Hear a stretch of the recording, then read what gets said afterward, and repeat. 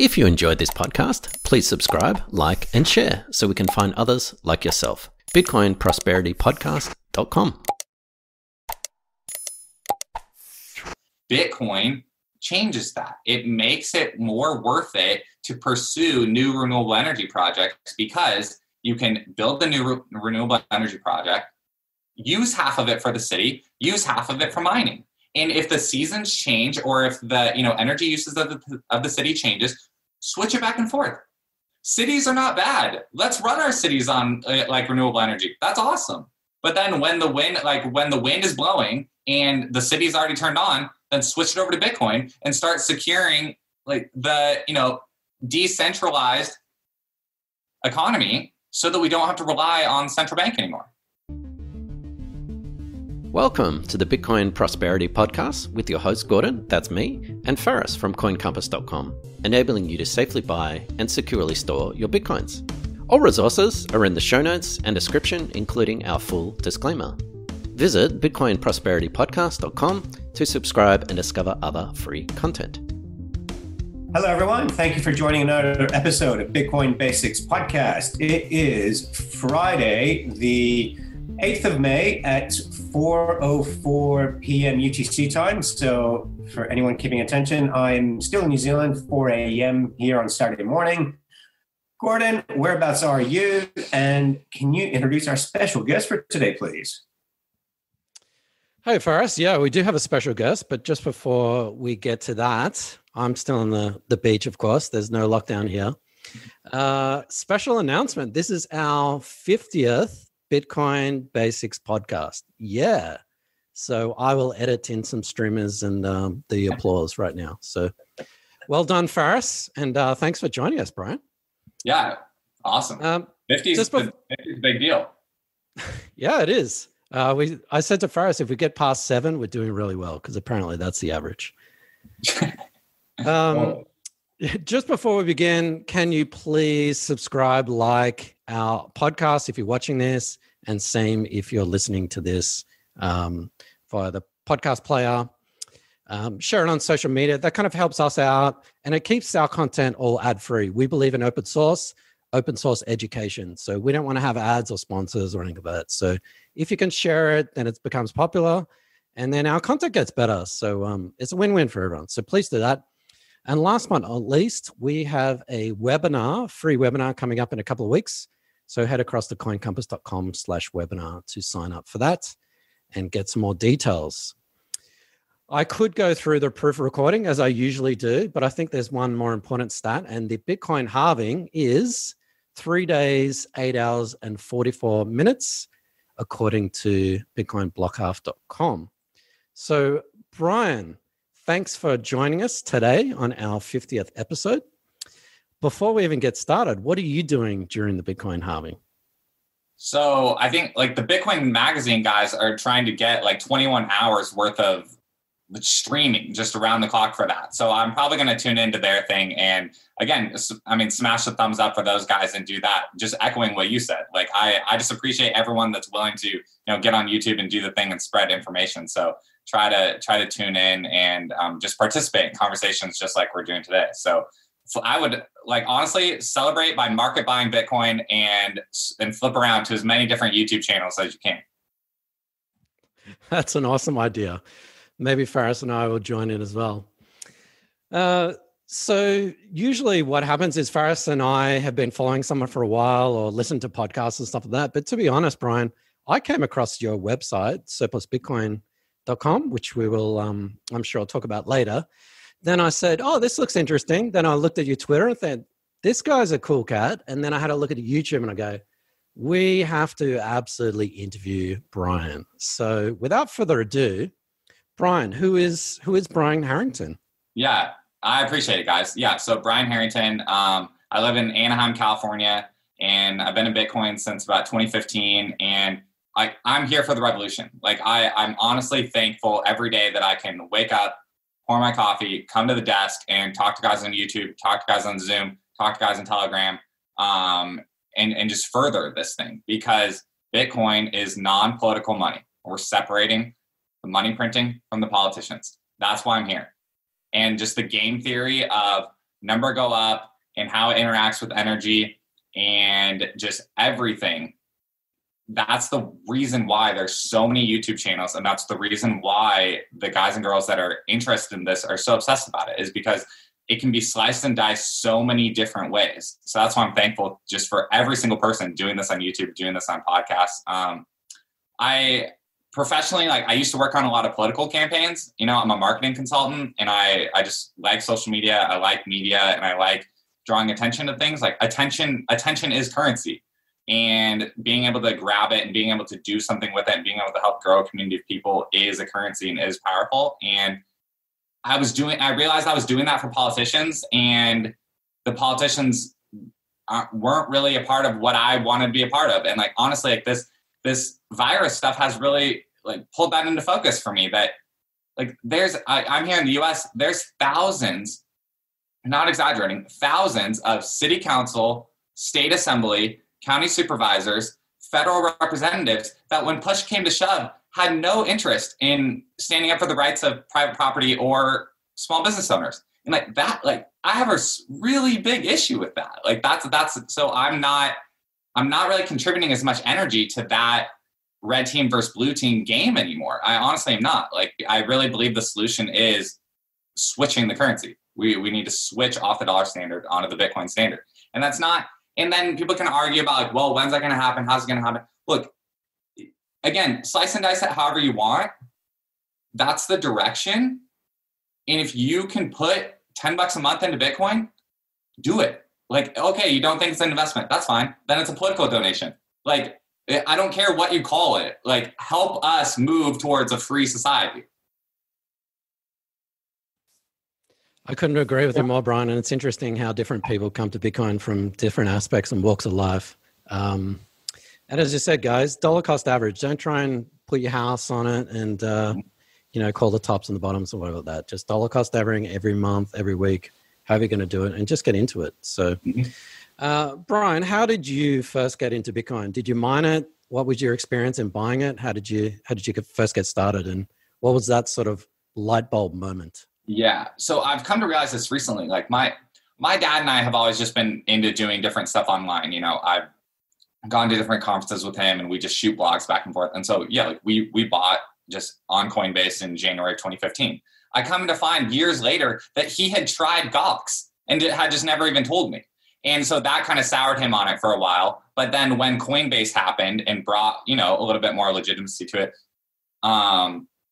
we both did it again together. And so we've gone through the flows of, being hyper-focused on it, not being hyper-focused on it. And like the last few years for me have been just like really on it all the time. And I've just been kind of feeding information back up to him.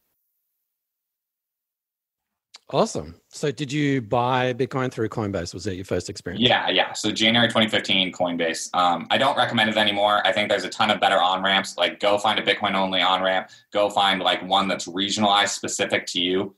Use BISC. Like, use BISC. Buy non-KYC. Figure out how to do it. Like, build local trusted trading partners. Figure out how to do it. That's my message. Like, my message to anyone who doesn't own any sats, and you're in the US, download Cash App. And you guys probably know better than me on the different regional ones. But if you've been buying on Cash App or Coinbase for a while, like, start to like figure out how to go to meetups and figure out how to find local trading partners. Brian, just if you don't mind answering, how long do you think it took you? How many hours of research from when you go, I hear about Bitcoin to I want to buy it, to eventually buying Bitcoin? What was that time period, if you don't mind me asking? So to buying the first one, zero. Like, it was, oh, this is a cool new app. Like, it's cool. Like, to me, and that's what I'm kind of coming to find with a lot of people is that, or at least a little bit of the new people that I talk to, it's like, just pitch it as an app. Like, I get too deep down into the economics and the second and third order effects and like all these things. And that's fine. That's fun. But honestly, I think it's easier to talk about that after they've already bought $20 of it. Like, and so that's the way that I try to talk to people about it now is like, look, Postmates is legitimately a good app. Get food delivered to your house. Look, Cash App is legitimately a good app. It's better than Venmo. Just buy it. Like, just download it. And then, because that's the way I tried Coinbase. Coinbase was just, it's an interesting new thing. Like I feel like people are already primed to just try new things on the internet as long as it's like packaged in a nice app. So I think that's fine. Like leaning into people's willingness to just download apps and try things can be how it is. And then if you stick around, we can talk to you about, hey, like we're actually changing the world here. But then as far as like my getting all the way the economics and like all that stuff, like I'm probably like just a lot of guys here. Like I've listened to thousands of hours of YouTube videos and podcasts and all that stuff. Yeah, no, that's why I bring it up, because to me it was 3-4 hours a day of researching the Bitcoin for several months before I took the plunge. And even when I took the plunge with all that research behind me, it was still a bit of frightening prospect, because this thing is still deregulated. Governments don't like it. And yeah, I do like that you use the word revolution, and unfortunately it's probably still a misunderstood word.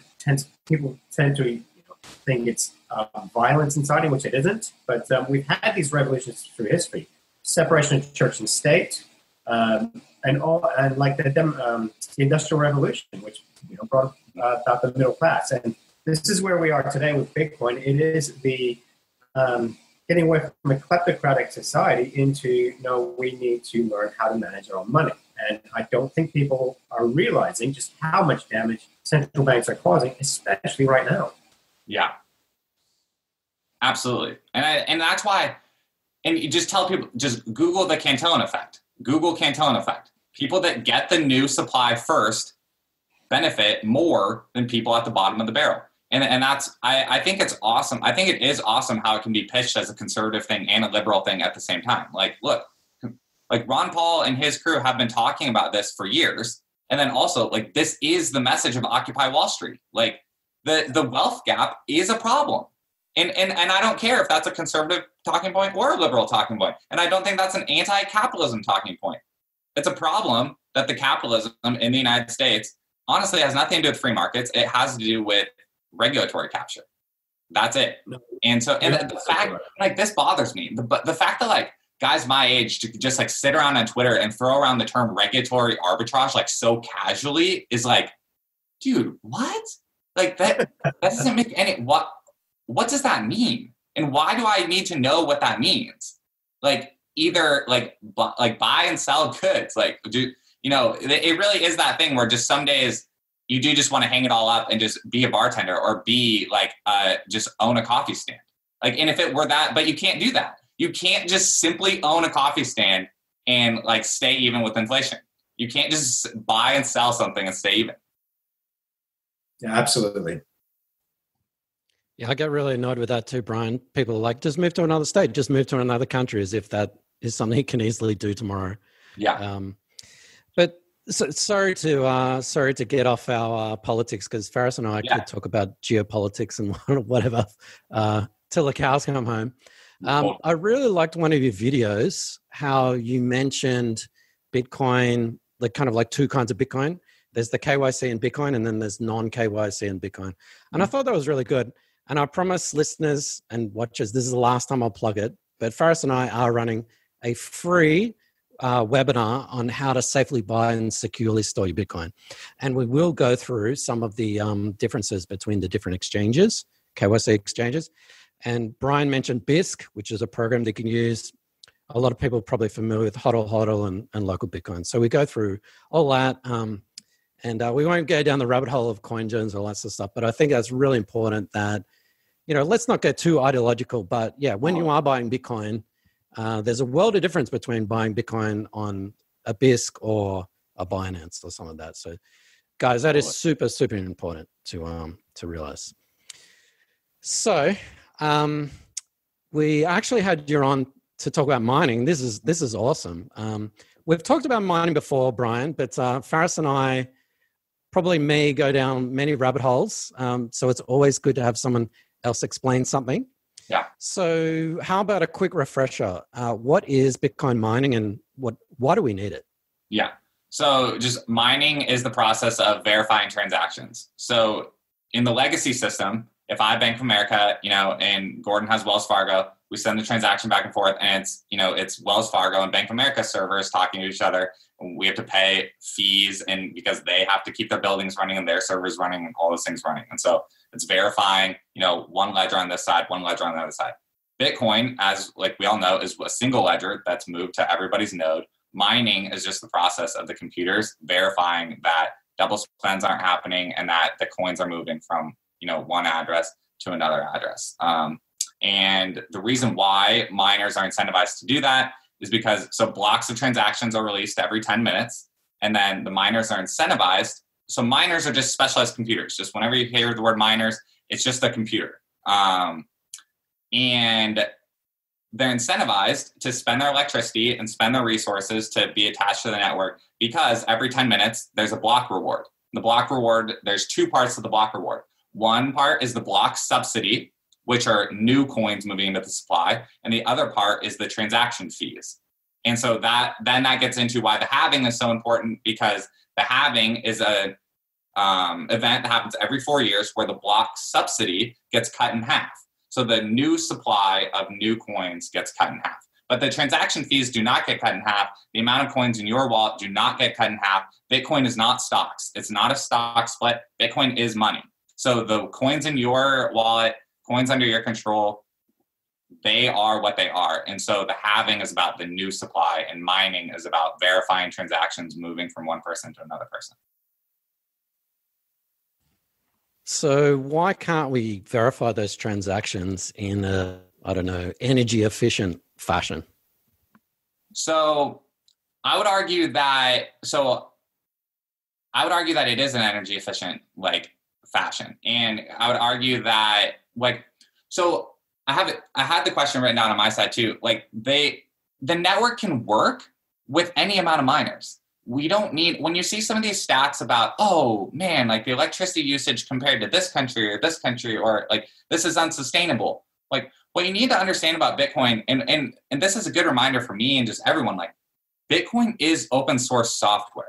So often when we talk about Bitcoin, on these podcasts and things, we do, even look where we enjoyed going. I love talking about the politics of it, and I love talking about the macroeconomics of it and all that stuff.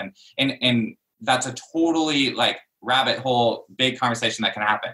But bringing it back, Bitcoin is open source software, and the software can work at any level of adoption, at any level of miners being plugged into it. That's the beauty of the whole thing. And so the difficulty adjustment will move up or down based on how many miners are worked, based on how many computers are securing the network, and the blocks and the transactions will still be released every 10 minutes. That's what's beautiful about it. And so it's not that Bitcoin needs massive amounts of electricity. It's that incentive-wise, people are going to buy this hardware and are going to plug it into this network because Bitcoin is a thing. This is what I've been working on, and this is the kind of conversations that I'm trying to educate people with, my site. Bitcoin is the electricity buyer of last resort. Entrepreneurs are going to do this because the network has proven itself. Bitcoin has been around for 11 years now. It's as close to being mainstream without being mainstream as you can get. It truly is just in the minds of tons of people, but the information asymmetry is still there. And so Bitcoin does not need massive amounts of electricity, but it is going to consume all the wasted energy potentially in the world because of the game theory behind it.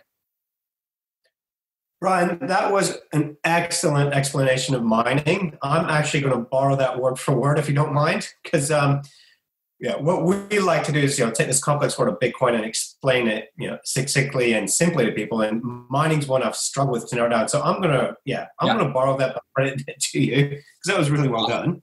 Awesome.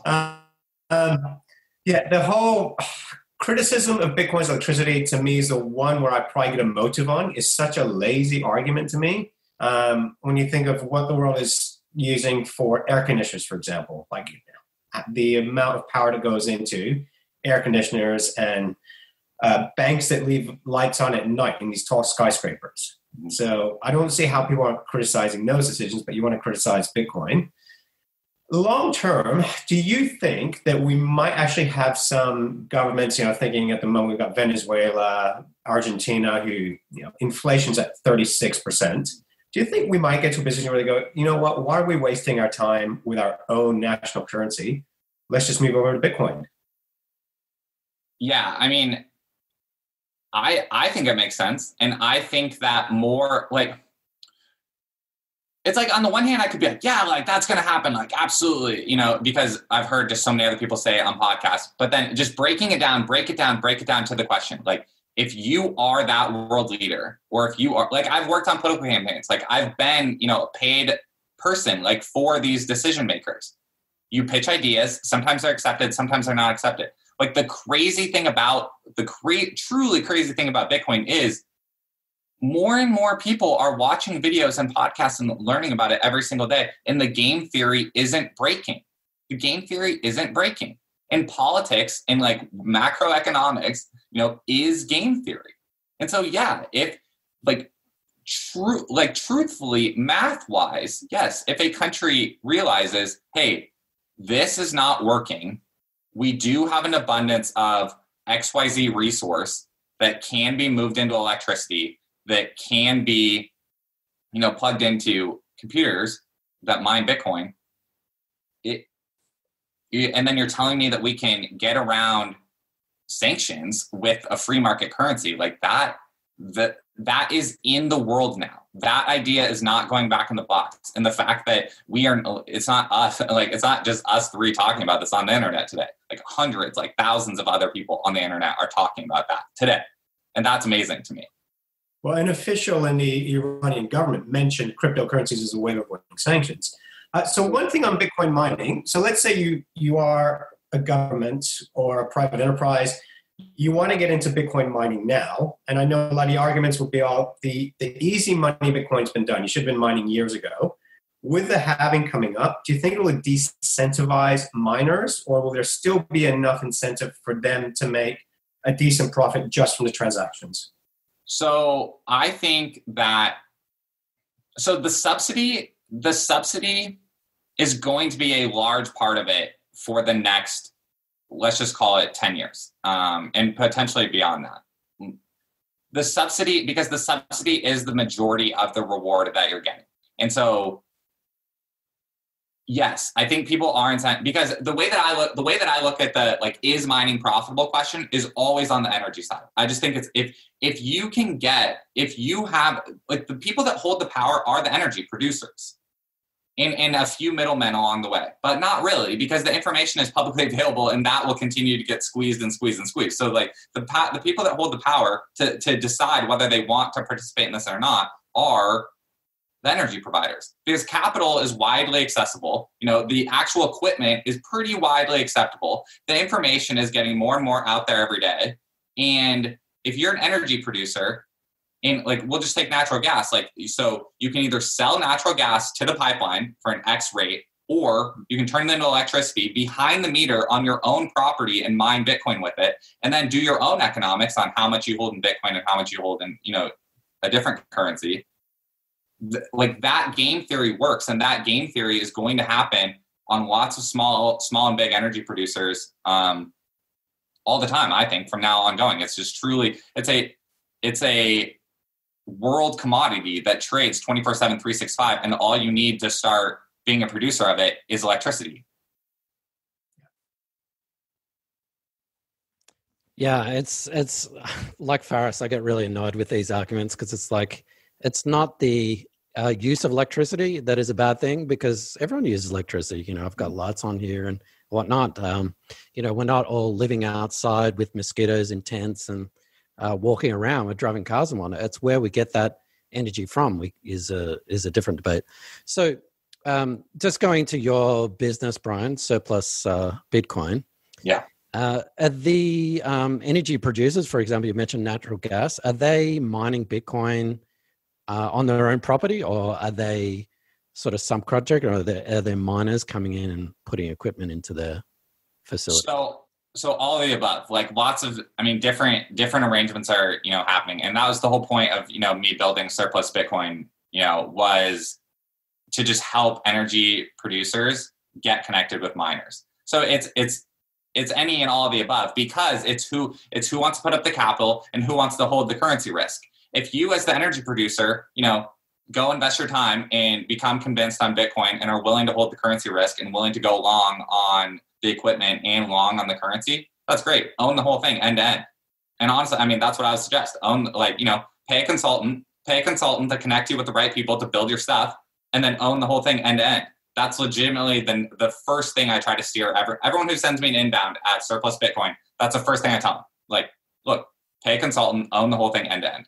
Like, but if you want to do it different, that's fine. We can structure contracts in any way. If you want to just sell if this changes your, access to, because electricity markets are so like, I'm not an like energy expert. Like the electricity markets, like I would have to go spend thousands of hours, the same way I've like tried to learn about Bitcoin, on learning, all the ins and outs of how to sell electricity to the open market. Like, and that's so crazy that it has to be that complicated. Like, and that's why Bitcoin mining behind the fence can make anything, like can just change your economics.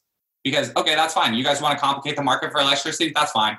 We'll keep it in, like, we'll keep all our energy on this property then and, digital pipeline it into whatever we want now.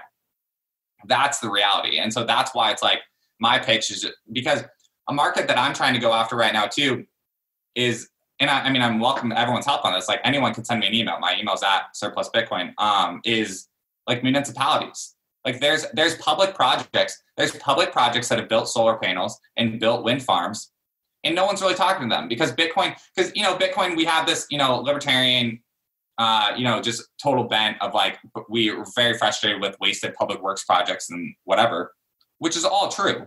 But if the equipment's sitting there, I mean, let's put it to use. Like curtailed solar, clipped solar, curtailed wind.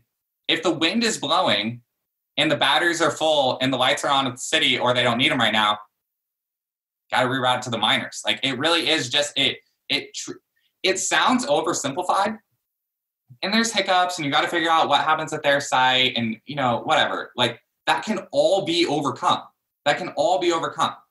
And so if you're a small independent, energy producer, I just would say, look at it. Like I honestly believe, because if you can turn a zero, but the whole thing with like flared gas, if you can turn a zero into a more than zero, that's like what being an entrepreneur is.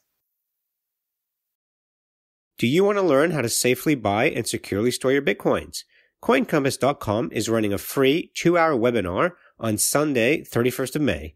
To register and for more details, visit CoinCompass.com/webinar. So I think with America, obviously you've got your state jurisdictions and you've got your federal one. And from just being in New Zealand, where it's very different, we basically got a population of half of LA here in the whole country. So from what I'm gauging, just from being on the other side of the world, is that you have some states that are now basically saying, okay, blockchain and Bitcoin are the future. We want to start incentivizing this. We actually want to start creating an industry and jobs.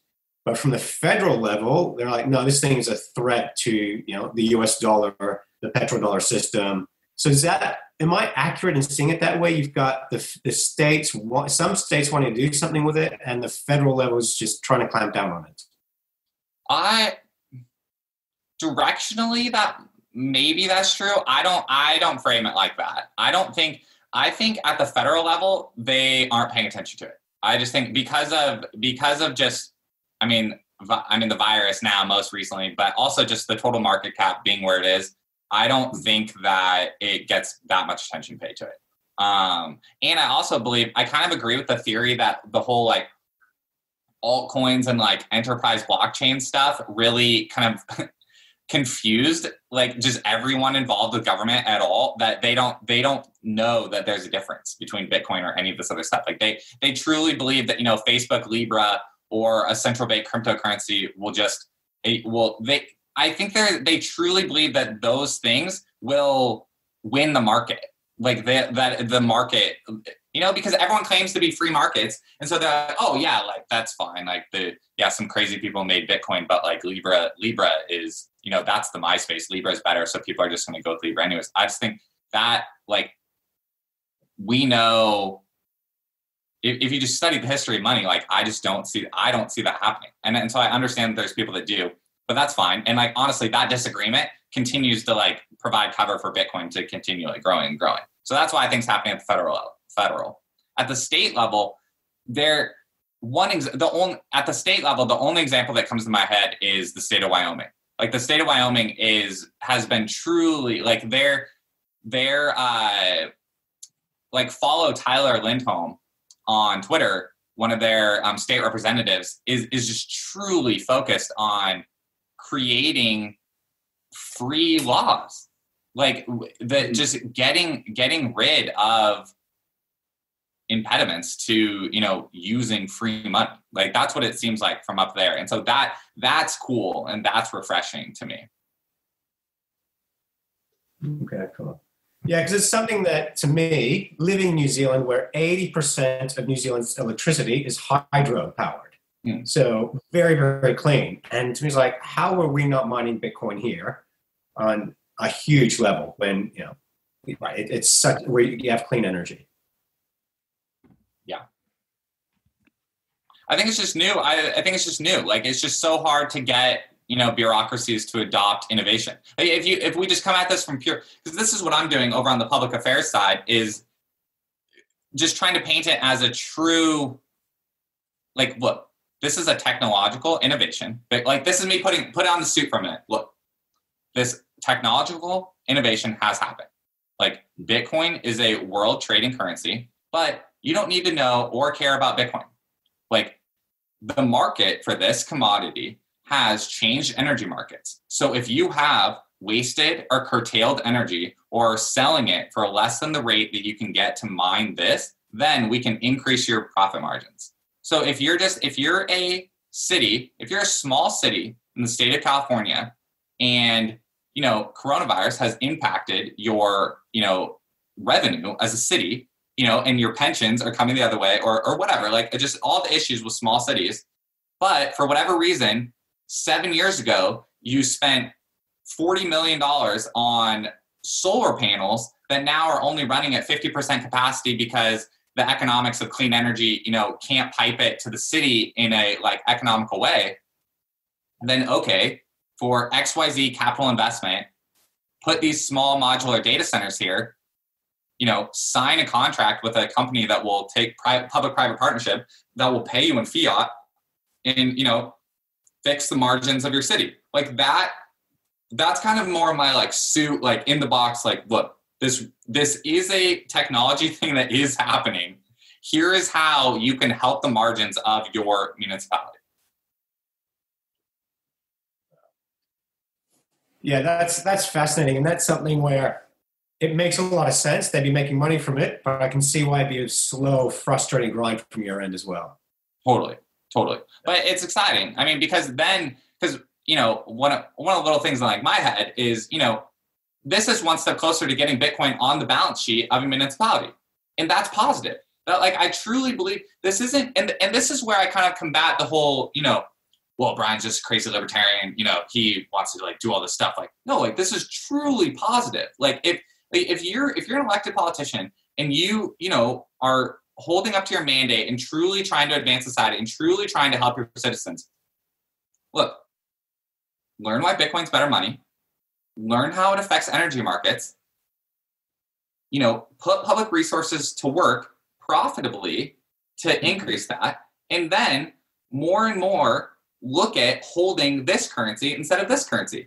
And just have two sides of the balance sheet. The same way I talk about having two sides of, my personal balance sheet. And it's like the same thing I can do for personal finance, and the same thing I love talking to, couples and friends about is like, look, we live in a two currency society now. I've already pegged myself out. 24/7, 365, you can peg yourself out. You don't have to live under cronyism.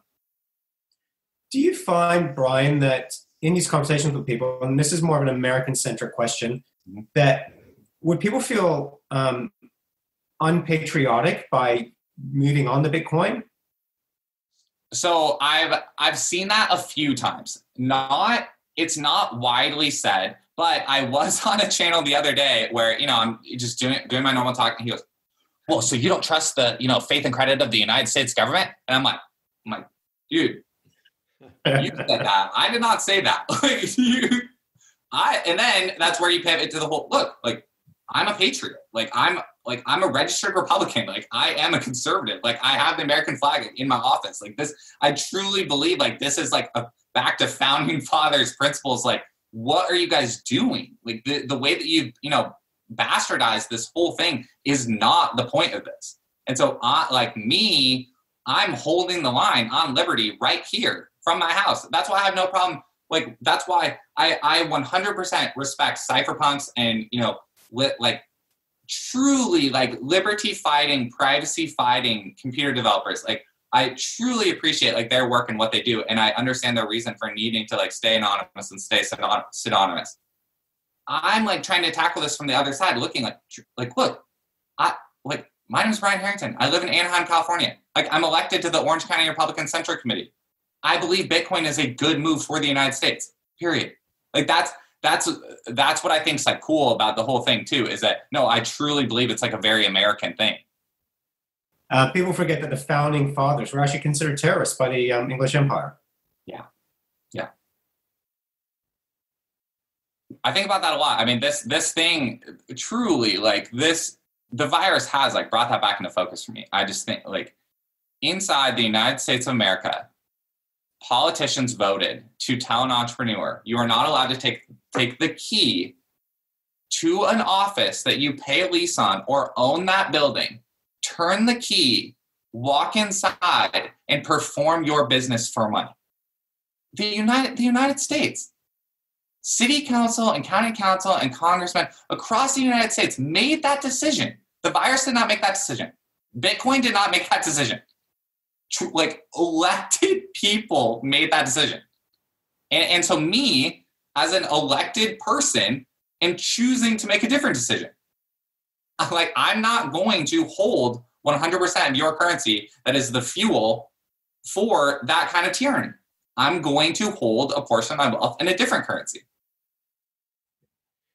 Well, at the very least, they're breaking a social contract, and also it's unconstitutional. I kind of enjoy it from a non-US point of view. I do enjoy all the civil disobedience, and I kind of wonder that should spread towards the rest of the world. But yeah, I think you're right, Brian. Like, some Bitcoiners were kind of like, it's this or nothing. It's the government or anarchy, or it's this and that. And it's like, look, you still have to pay your rent. You still have to pay your taxes. You're always going to deal with separate currencies. So I think, for example, you pay your taxes US dollars, you probably pay your rent in US dollars. But for the other systems and for the other goods and services, you don't have to go in the street and demonstrate and hold up placards. You can just opt out. And I know it's a meme and everyone says that with Bitcoin, but right. It truly is an opt out. There doesn't need to be a violent revolution. You can just say, look, I'm not going to deal in this currency. I'm just not going to use US dollars. Totally. For these goods and services. I'm going to deal in Bitcoin. So, well, and I think it's getting easier every day. Like, because here's what I think. Here's what I think is truly within grasp. So BlockFi, American company, is going to come out with a Bitcoin-backed rewards card. Okay, so that'll happen in 2021. I have no idea if this is on their roadmap, but if I was gearing up for it, I would say, like, then there's only one pivot to paying the bill in Bitcoin then. Because if you're already paying me rewards points in Bitcoin, that's fine. Okay, let's pivot. And, 1 year after that, let me settle the bill in Bitcoin. Okay, because what are my two biggest bills every month? My mortgage and my credit card bill. I paid my car off, so there's two things. There's two things I pay every month, mortgage and credit card bill. Okay? If that company lets me settle my credit card bill, then there's only one left. Okay?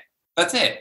There's only one left to fully upping my percentage from USD into Bitcoin.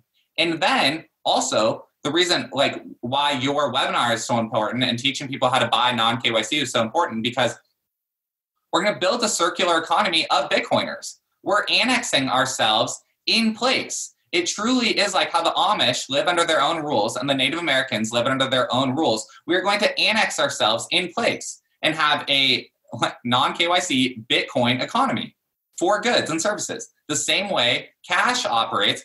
Cash operates as a non-KYC circular economy. I can go out in Anaheim right now and buy tacos for cash, and the government is not involved in that transaction. and everyone knows it. Everyone knows it. That's what Bitcoin is.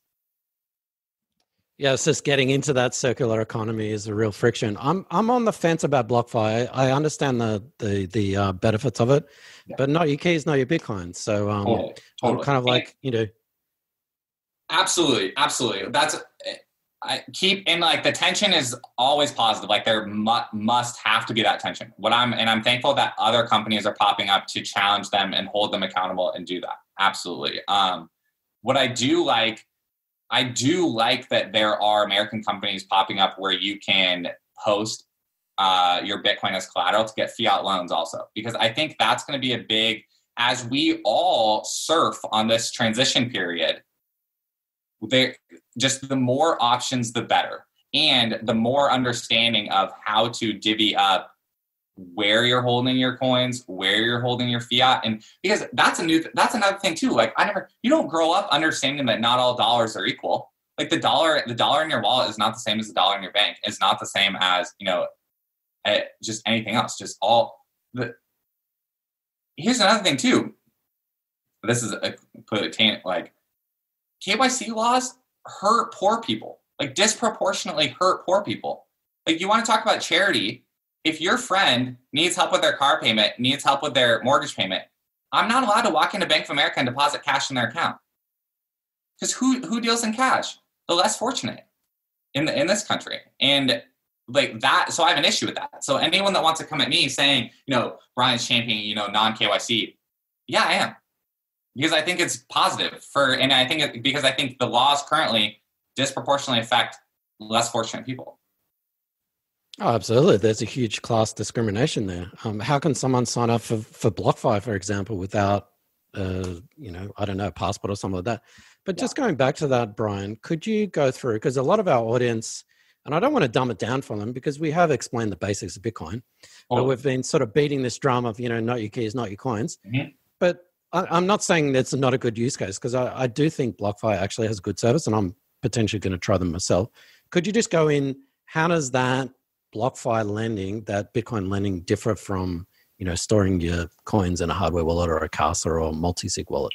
Totally. So what not your keys, not your coins means is Bitcoin is a bearer asset. There's no, I'll break down even more without any buzzwords. Like Bitcoin is the money. Bitcoin is the value. When the $100 bill in your wallet, when you lose that, you can't call the bank. You can't call the bank and say, hey, can you send me another one? Because that is the money. When you lose your credit card, what do? You call the bank and you say, hey, can you turn off that piece of plastic that does the lending, does the whatever, so that no one else can access it? Or even then, if a fraudulent transaction happens, what do? They pull it back. Bitcoin is not that. Bitcoin cannot be pulled back.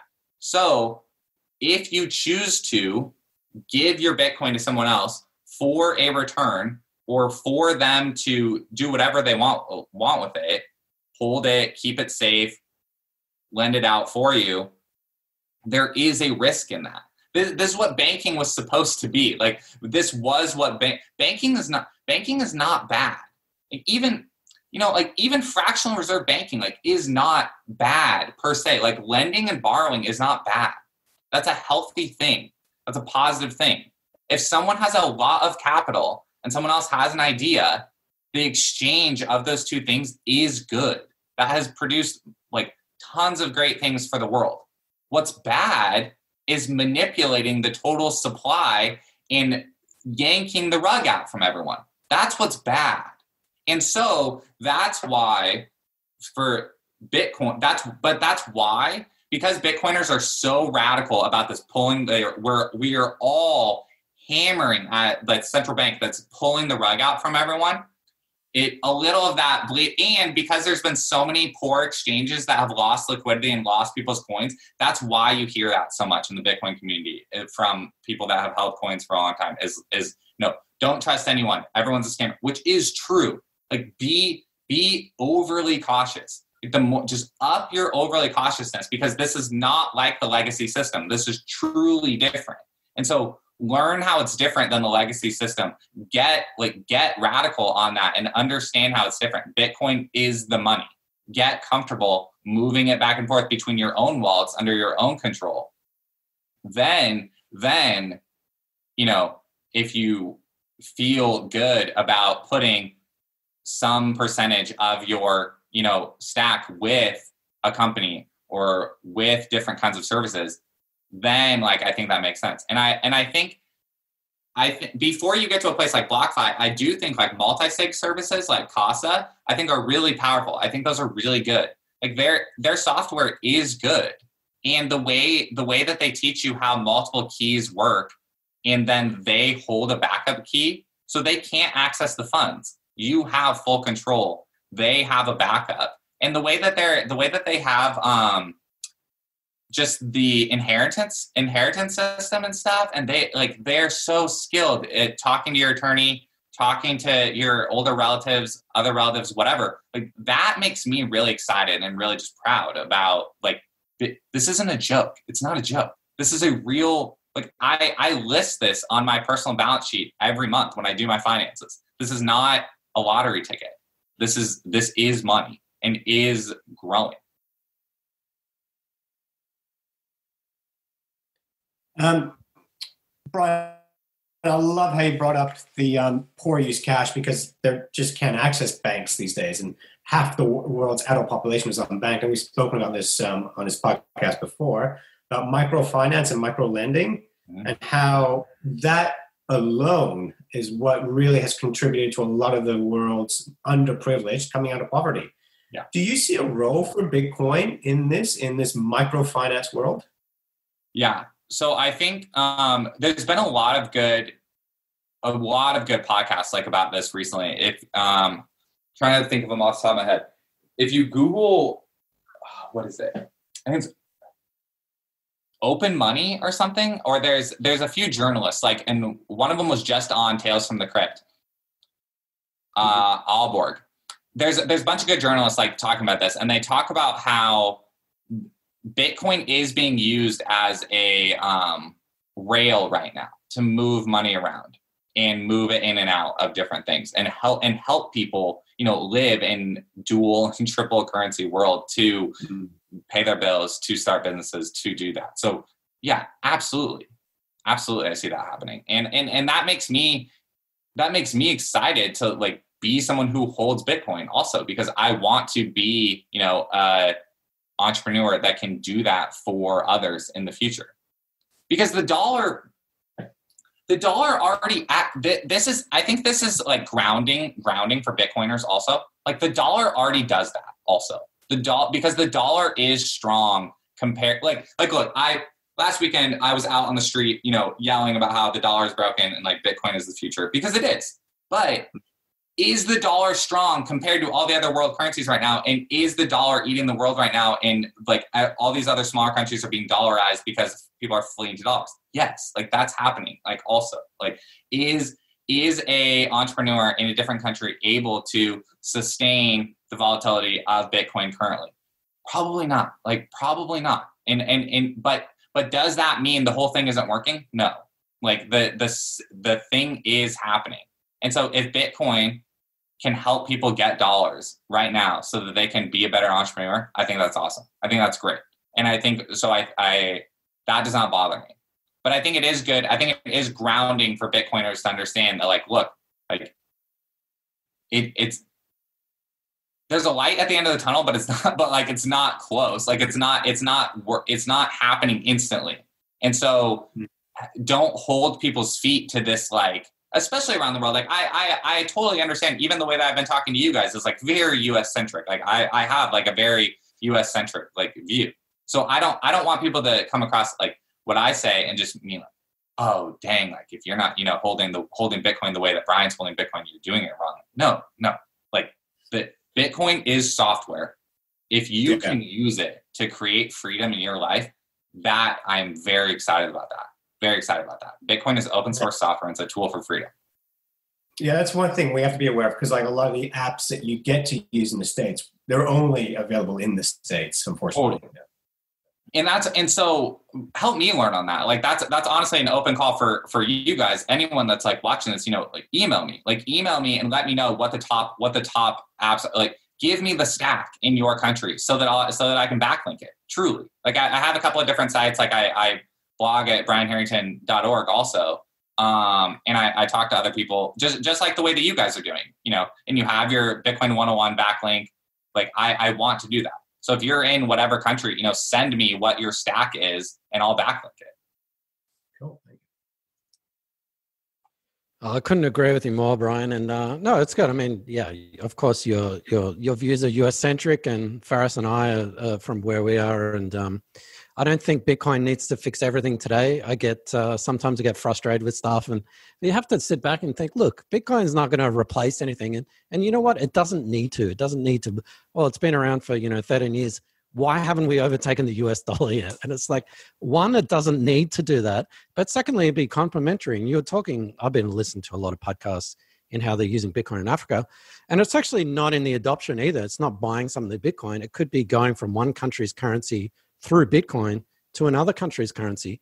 And that's a use case, instead of using Western Union or PayPal or whatever it is, that's a legitimate use case for Bitcoin. Yep. Okay, it's not a medium of exchange. It's not a unit account yet, but it doesn't really matter. But when you were mentioning before about the reality and stock market, stuff like that, I wonder if people are sort of slowly starting to wake up. They see the stock market go absolutely crazy. They see the money printer go brr and all this quantitative easing. Right. And yet I think there was a screenshot on CNBC.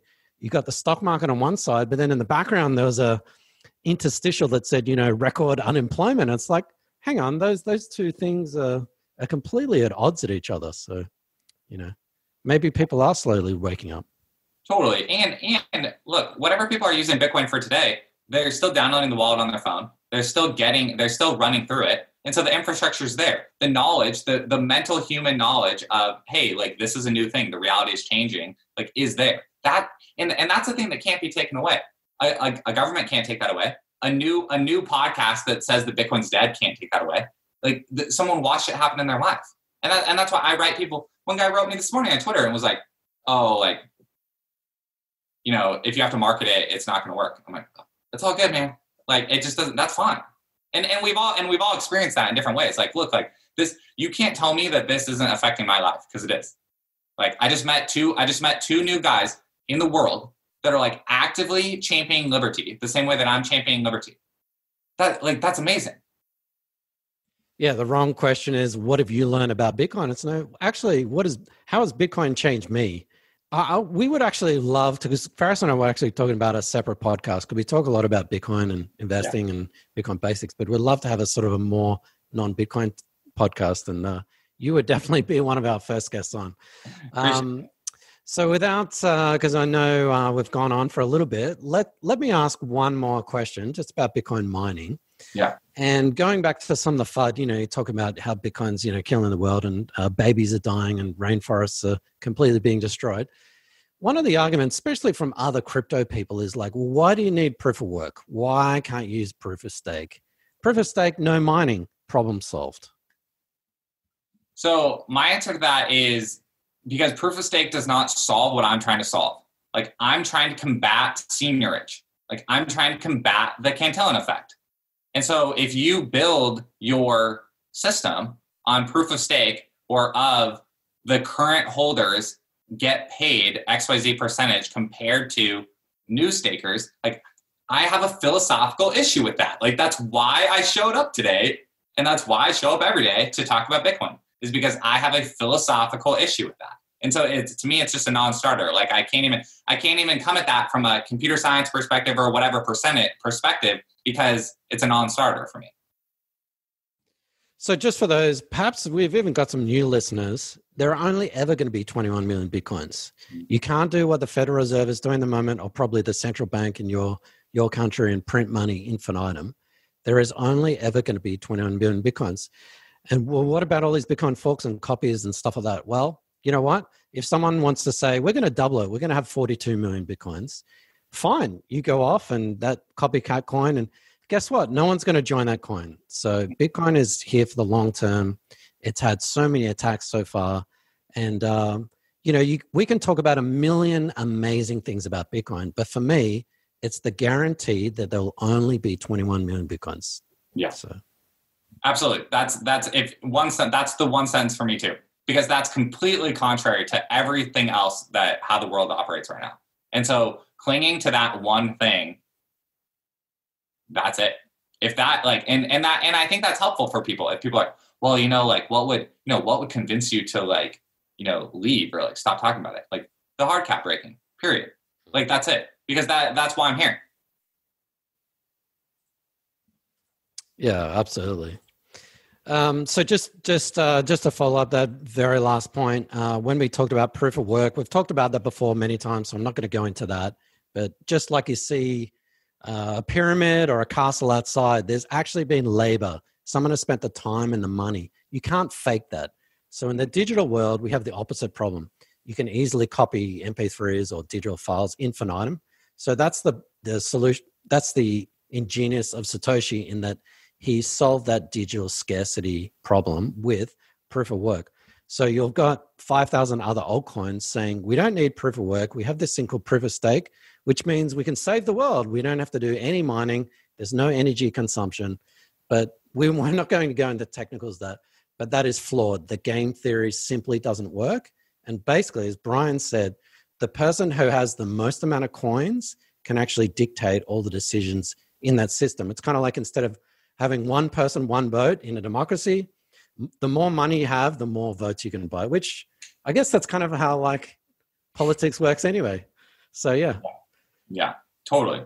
To hit, and I guess another thing on the energy thing is in proof of work, proof of work is going to make renewable energy more profitable than it is right now. It truly is changing the economics of it because, on a super, super basic level, the reason why it's tough for renewable energy to, take off with adoption is because the amount of capital expense required to build the windmills and build the solar panels and build, the water turbines or just anything compared to, or even natural gas pipelines to get the energy to where it needs to go. And the how to sell energy, the users have to show up at the same time as the producers. That makes it hard. The market for that is hard. So the very fact that, and then, in battery technology, is not economical to be able to get that energy, move it to where it goes.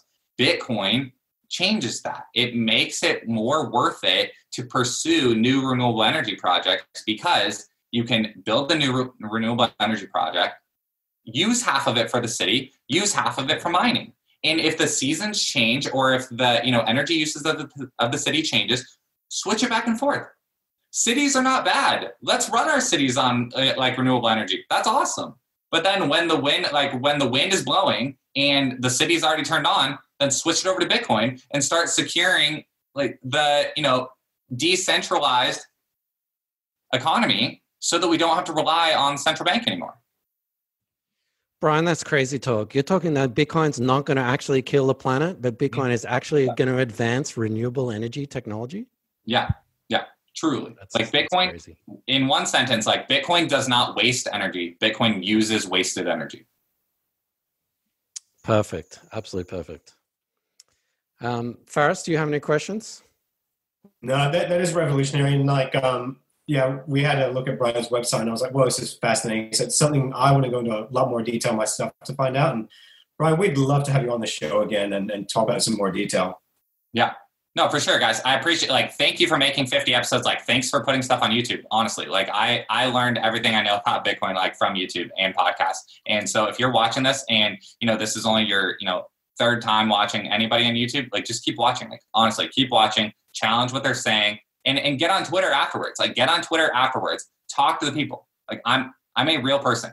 You can send me an email, Surplus Bitcoin. You can tweet me. It's at Brain Harrington. These guys, I'm going to tweet this video out and tag these guys. That's what we're doing. We're all showing up to the internet and talking together about how this thing is advancing. And so the true call to action is join us. Join us. Well, thank you, Brian. We appreciate that very much. Thanks, Brian. Let's leave with a practical question. If someone is thinking of buying some Bitcoin right now, what's your go-to? What would you advise them to do? Yeah. So in the US, Cash App. Like, just if you're in the US, you have your smartphone, download Cash App.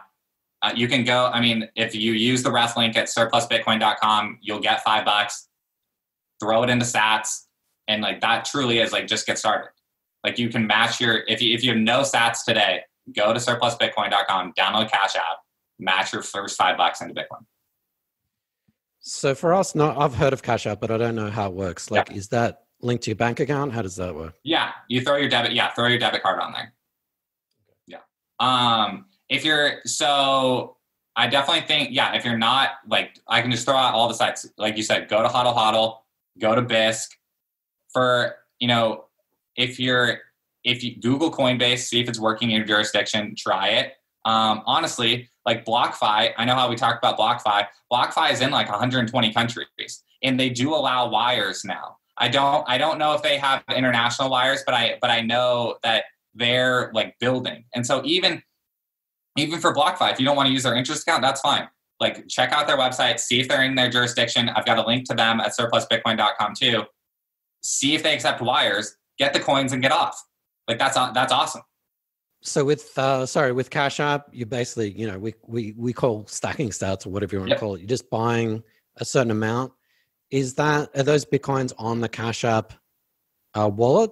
Like, is that non-custodial, or how does that work? Fully custodial. Like, the wallet is in Cash App. Like, so if Cash App is, it's just a peer-to-peer, like, pay your friends thing. But it can also act as a bank account now. So again, pretty US centric, but if you don't have a bank account, Cash App can be your bank account. It has checking numbers, it has routing numbers. And so just sign up for the app. And what's awesome about it, what is truly awesome about it is it feels like a bank to me. Like, Cash App is by Square, publicly traded company in the United States. And they have 3 things. They're a bank account, they sell stocks, and they sell Bitcoin. That's it. And then you send Bitcoin or cash back and forth to other people. Like, that's it. I'm actually insanely jealous because I hear about Cash App, especially Tales from the Crypt. They talk about it all the time. I'm like, I can't use it. I'm not in the US. If you're in Canada, go to Bull Bitcoin. Yeah, Canada, Bull Bitcoin. A new UK one just popped up on my Twitter the other day, but I don't have the name off the top of my head. But there's another dollar cost averaging app in the UK. Yeah, there are actually quite a few. So I think Faris will shoot out a weekly email with our updated list of where to buy Bitcoin, KYC and non-KYC. So, Brian, once again, really appreciate your time. We definitely have to have you back on. We'd love to talk about some other stuff outside of Bitcoin. Do you want to plug yourself one more time, your websites, Twitter? We'll link everything in the description. And if someone is interested in surplus Bitcoin, what should they do? Yeah, for sure. Yeah, appreciate it, guys. Go to surplusbitcoin.com and email me. My public email's there. surplusbitcoin.com, brian@surplusbitcoin.com. brianharrington.org has a link to all my social media. You can find me on Twitter, Brain Harrington. Awesome. Thanks, Brian. Awesome, guys. Thank you, Brian. Yeah.